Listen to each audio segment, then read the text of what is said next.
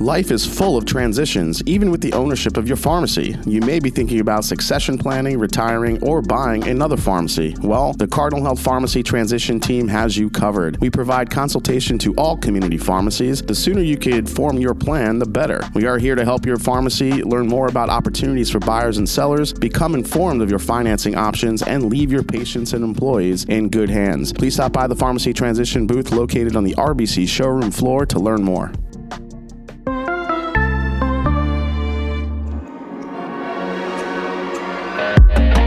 You're listening to the Pharmacy Podcast Network.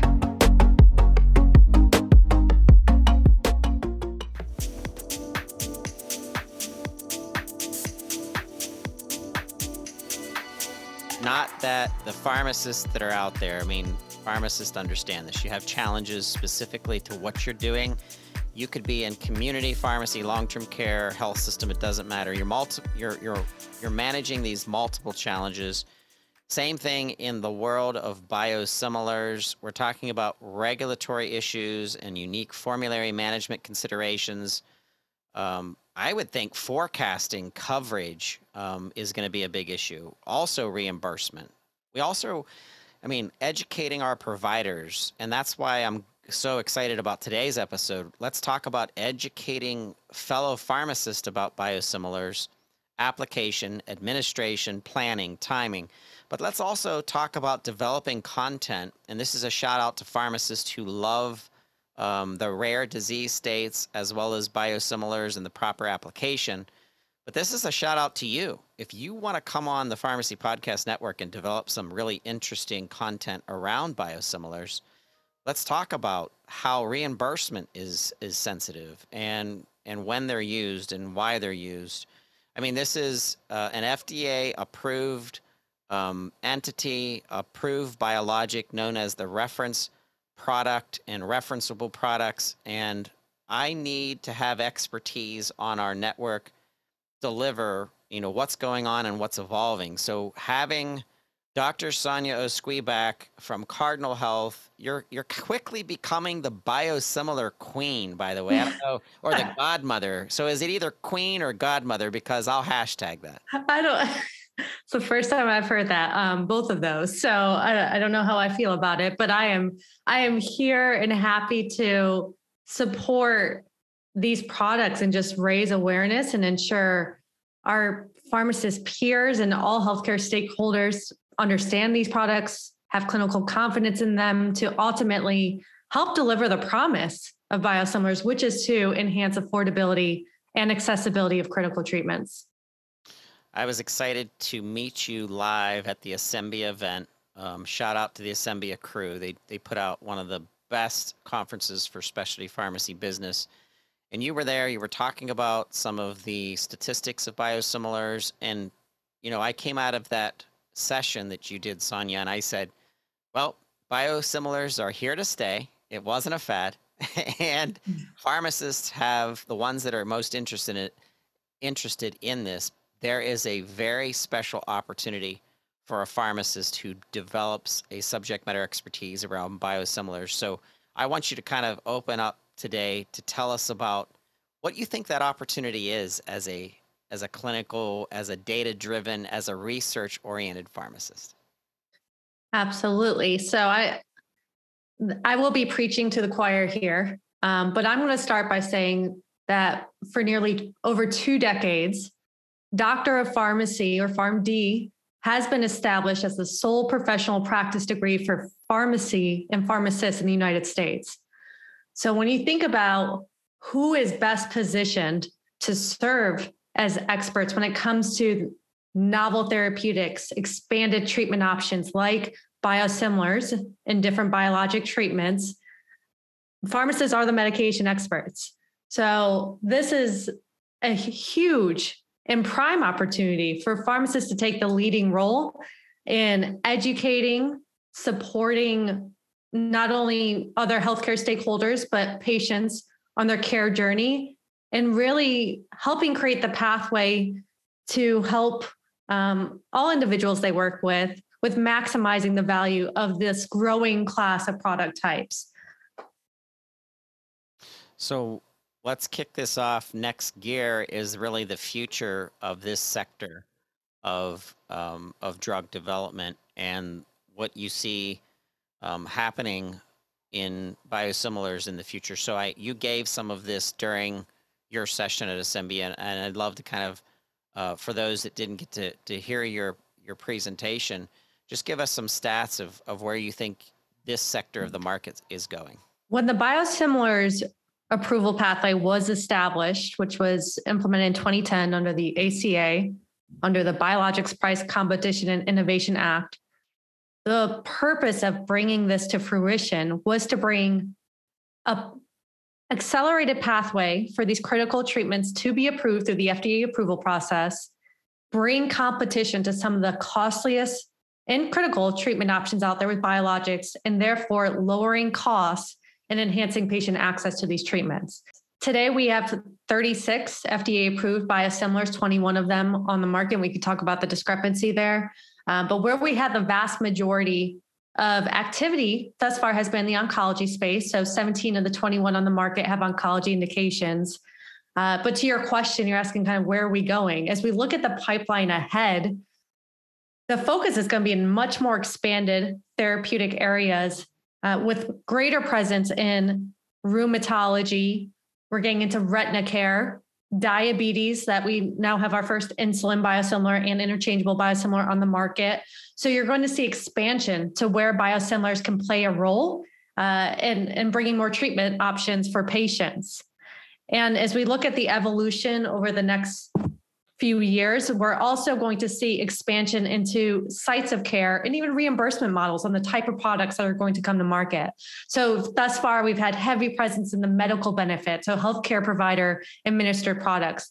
Looking ahead, we have much more, I'll say, the dual benefit and more pharmacy benefit products like more insulins, the adalimumabs. We get into tocilizumab, all these other products that can cross benefits. So what that does, it expands sites where patients are going to experience receiving or administering these treatments. So where I see this headed, and I talked about this at the Assembia presentation, is that pharmacists are going to have an expanded role in supporting patients with biosimilars. And that is because we're going to have more of them involved, because this will now bring opportunities in the community setting for pharmacists to support patients on these products. So looking to the markets and where we were, first biosimilar that was US FDA approved, 2015 was the year. I think there were 31 biosimilars for 10 originating biologics that were approved in the United States. There was projections of U.S. savings based on the usage of biosimilars to create from a savings from 737 million in 2009 and growing that up past 23 billion projected in 2027, which translates to a 46% annual growth rate. The economics of this opportunity is part of patient care. As much as I don't want it to be driven per se to that, I do want more people to get the care that they need. And I think biosimilars ushers in a new opportunity based on savings to get the adoption of 340B programs and government funding and anything else involved through the education that we're doing right now on this podcast. We're announcing, things happening in our world. Absolutely. I mean, this is when we talk about drug pricing in the US, which nobody debates that, right? But when we look at that and we look at ways that we could tackle it, biosimilars are truly a key component of tackling the drug pricing challenges we have in the US. I mean, they are coming in for the costliest and most critical treatments that we have available. So when you're looking at strategies to address this, biosimilars play a key role. I mean, we've already had savings increase to approximately $8 billion in 2020 alone from biosimilars. That's continue to increase quite a bit as we have more products come to market. And it's also the reason why you see biosimilars discussed quite frequently in a lot of policy discussions and congressional discussions when they're looking at strategies for tackling drug pricing. Sonia, have you ever thought that your upbringing and your experiences in high school and in college and even through pharmacy school kind of help you prepare for what you're doing? And this is my point of view from you so far, and meeting you and stalking you on Twitter and I mean on LinkedIn and reading about what you're doing, listening to podcasts and oversights. And that is, so you were competitive and you're in a realm of the pharmaceutical marketplace and pharmacy care marketplace where you're doing something that is an uphill trek. This is not a downhill environment right now. This is not easy street.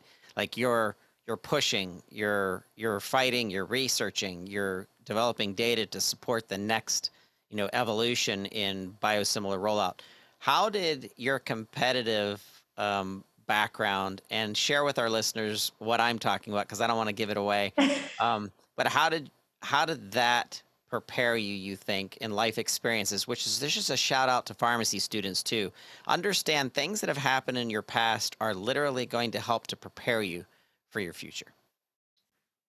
Well, I don't like to go too deep into talking about myself in that regard, but to your competitive point, I will share that first of all, I have two older brothers. So let me set the stage there, that I did whatever they did. So that will give some color as to how I ended up doing these things.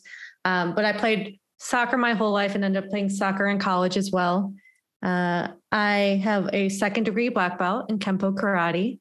And I was the first female kicker on our varsity high school football team. So that's why I started off with, I have two older brothers.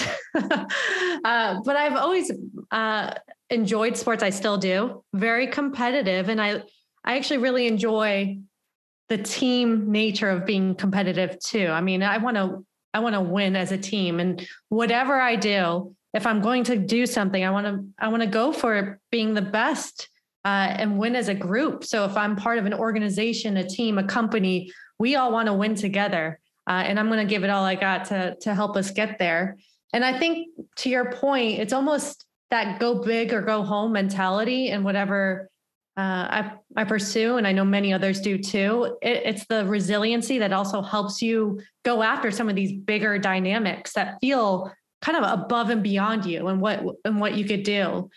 But it's one of those moments that I realize sometimes when I'm thinking of ideas or we see things are challenges, and you follow the trail of, okay, how can I influence this? And it goes from, okay, let me start with manufacturer discussions. Let's speak with providers. And then you think, oh gosh, this is bigger. This is policy. So it's not just like, okay, this is out of my hands. It's policy. It's no, let's see if we can have a seat at the table with FDA, with CMS and CMMI. So that feeling of just keep going as much as you can, I think has fed into the way I work today, and all fueled by wanting to serve patients and make a meaningful difference in people's lives. So it's like bringing that competitive nature, but on behalf of patients.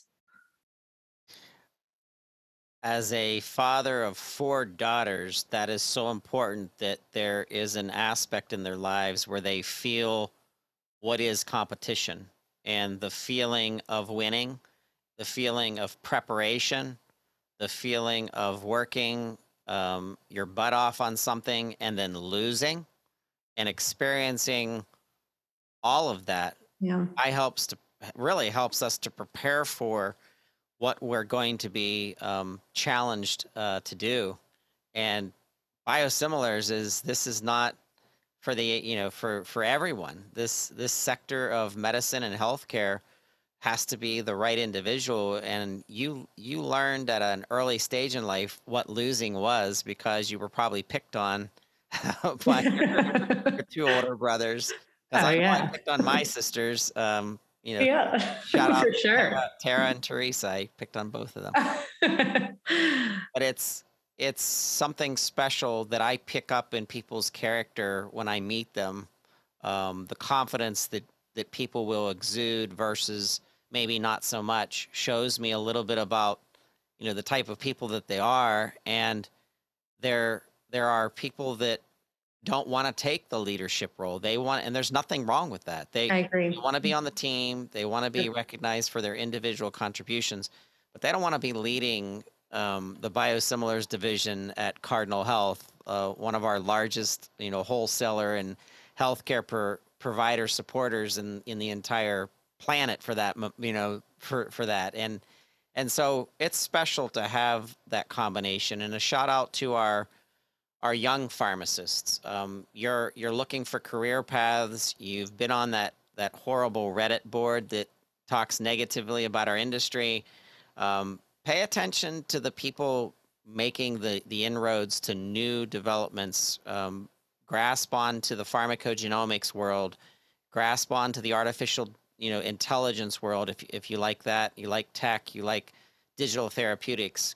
Find out what biosimilars are and find out what they're projecting, as we just shared, Sonia, about the extreme amount of money that is being pushed into biosimilars and planned for biosimilars. That means that there's opportunities, by the way, not only to pick up the baton that you're handing to them as a leader in biosimilars, Sonia, but even more importantly, the pharmacist that's going to do something in treatment, leveraging a biosimilar that we really haven't thought about yet because it's really never been done. And that research and that leverage and the titration and the multi combinations of medications that they're finding through treatment. So that to me is exciting because that's the future of pharmacy.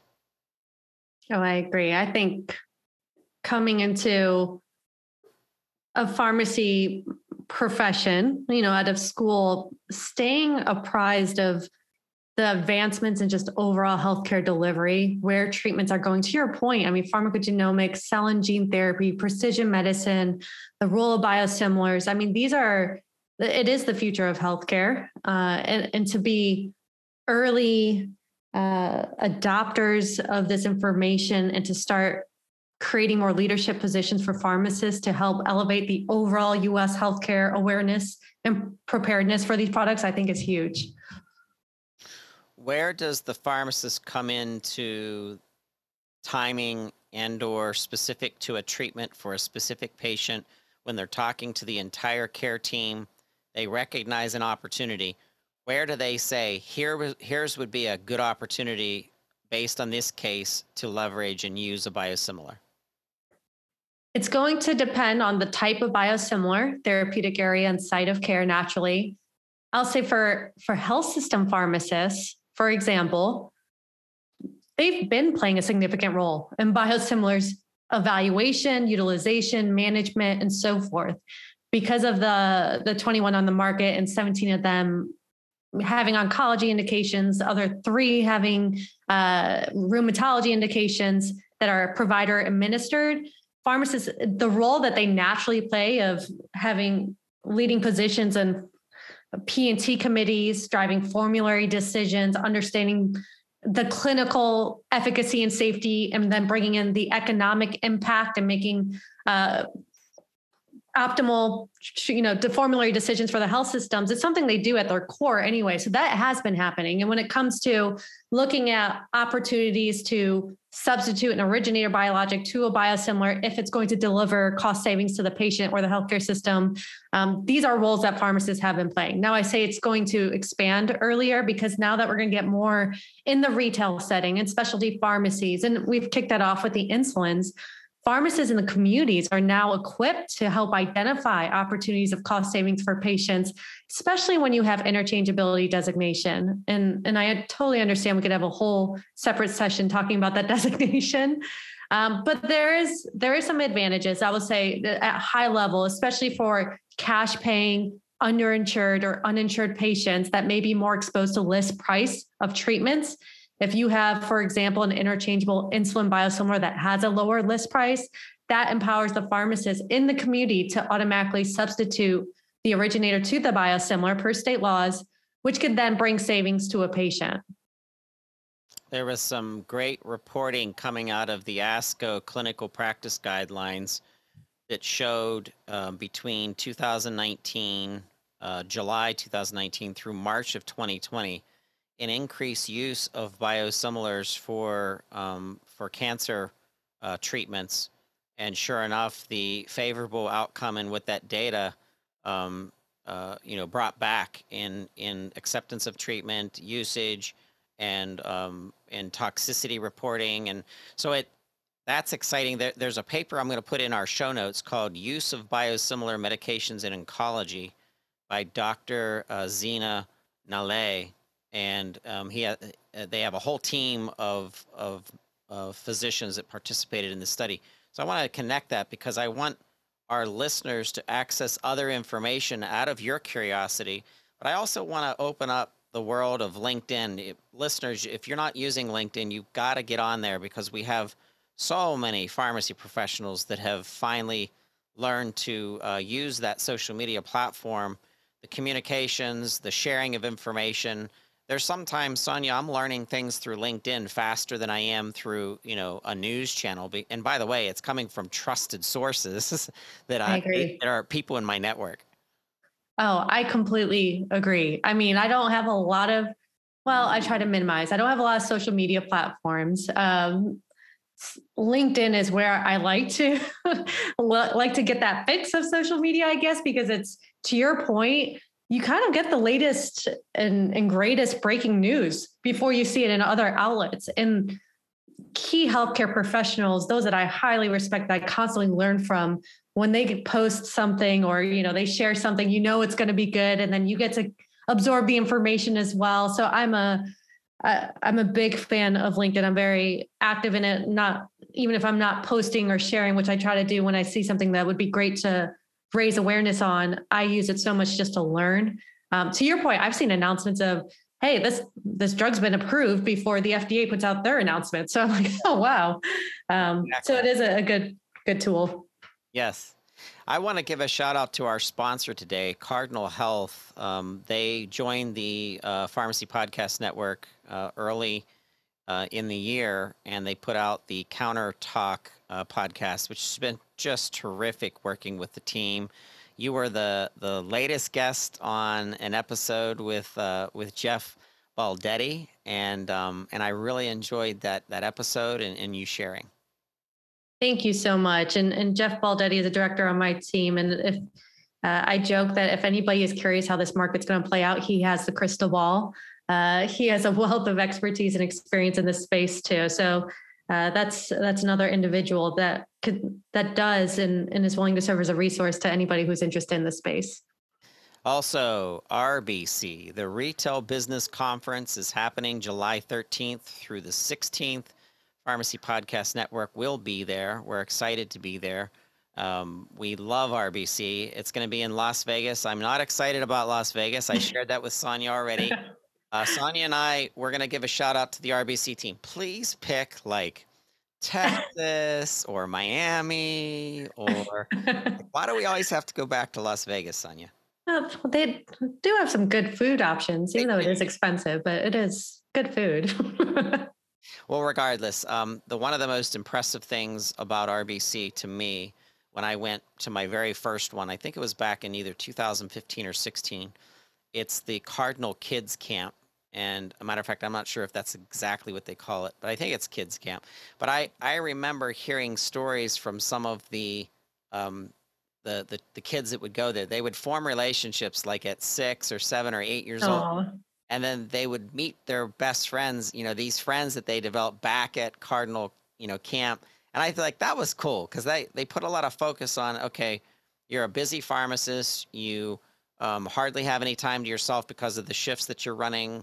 Why not bring your kids to, so that they can have fun, understand your line of business. And then think about this, they're talking to other kids that have parents doing the same thing. They can sit around and make fun of, parents together. Yes, exactly. It's bad maybe it's good, but I laugh sometimes because I'm pretty sure my 7-year-old daughter could hold down a 30-minute presentation on biosimilars at this stage. So they definitely listen. Awesome. That is great. Yeah. When my Rachel, who's my 12-year-old, She's been on our pharmacy podcast several times talking about kids' perspectives on different things. And Oh, she, like, the second time she was on, I was like, how do you know this? And she's like, it's I do listen to incredible. some of your stuff. It's mostly boring, but I do listen to some of your stuff. And I'm like, all right, that's hilarious. So well, if you're listening out there and you got kids or you have nephews or nieces or whatever, understand you're making an impression for sure. That's so true. All right. Well, we're excited about this. We thank you for joining us again. I already gave you a conduit and an invitation, Sonia. If any of your team members, your partnerships, your collaborations want to use this platform to distribute more educational-based, good information for our pharmacist leaders out there who are interested in biosimilars, or they're interested in how to get their health systems more involved, as well as some of their own partnerships. Please remember, PPN is here to do all of that and distribute that information for you. Thank you so much. I really appreciate it. And I will likely take you up on that offer. So thank you. Well, that's it. Thank you so much for tuning in to another episode of the Pharmacy Podcast. This was Pharmacy Podcast Nation, the RX Influencers. Our very first conference, the RX Influencer Salon, is happening on October 24th in St. Louis. This will be where you can hear from live in real life instead of just in virtual form. All of the trendsetters, all of the pharmacists out there that are doing some amazing things in pharmacogenomics, compounding, entrepreneurial business growth, and one of the most interesting, Sonia, for me, is medical cannabis, and where the research, the application, the administration, and even specific usages of topicals and oils, how that's going to play into ancillary supplemental care to what patients are going through. So I'm excited. If you don't have anything going on in October 24th in St. Louis, please be there. We're going to actually be inviting Cardinal anyway, so hopefully maybe we'll see you there. That sounds fascinating. All right, and with that, we are turning it off and out for the next episode. Please, if there's anything that the Pharmacy Podcast can do for our most favorite provider, the pharmacist out there, please reach out to us. Anything we can research for you, find for you, or even develop educational content on the side. And we're paying pharmacists for that now. So if you want to get involved in that, reach out to us and let us know that you heard this episode. And give a shout out to Sonia on LinkedIn and connect with Sonia as well. Absolutely. I would love that. Thank you.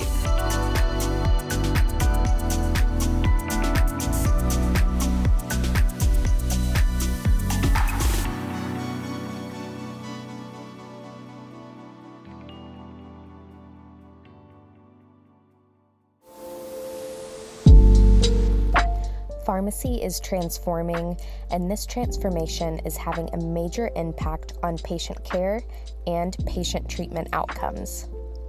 Pharmacists are the most accessible healthcare providers throughout the country, and we are taking on more responsibilities as our roles continue to expand. PharmaSalon and the Pharmacy Podcast Network are hosting the first RX Influencer Salon, all about trends and opportunities in healthcare led by pharmacists. The RX Influencer Salon will be a live event taking place in St. Louis on October 24th and 25th. This event will feature 4 key conference tasks, including compounding, business growth and alternative revenue streams, cannabis, and pharmacogenomics. Led by pharmacists, this salon offers you the opportunity to learn through conversation.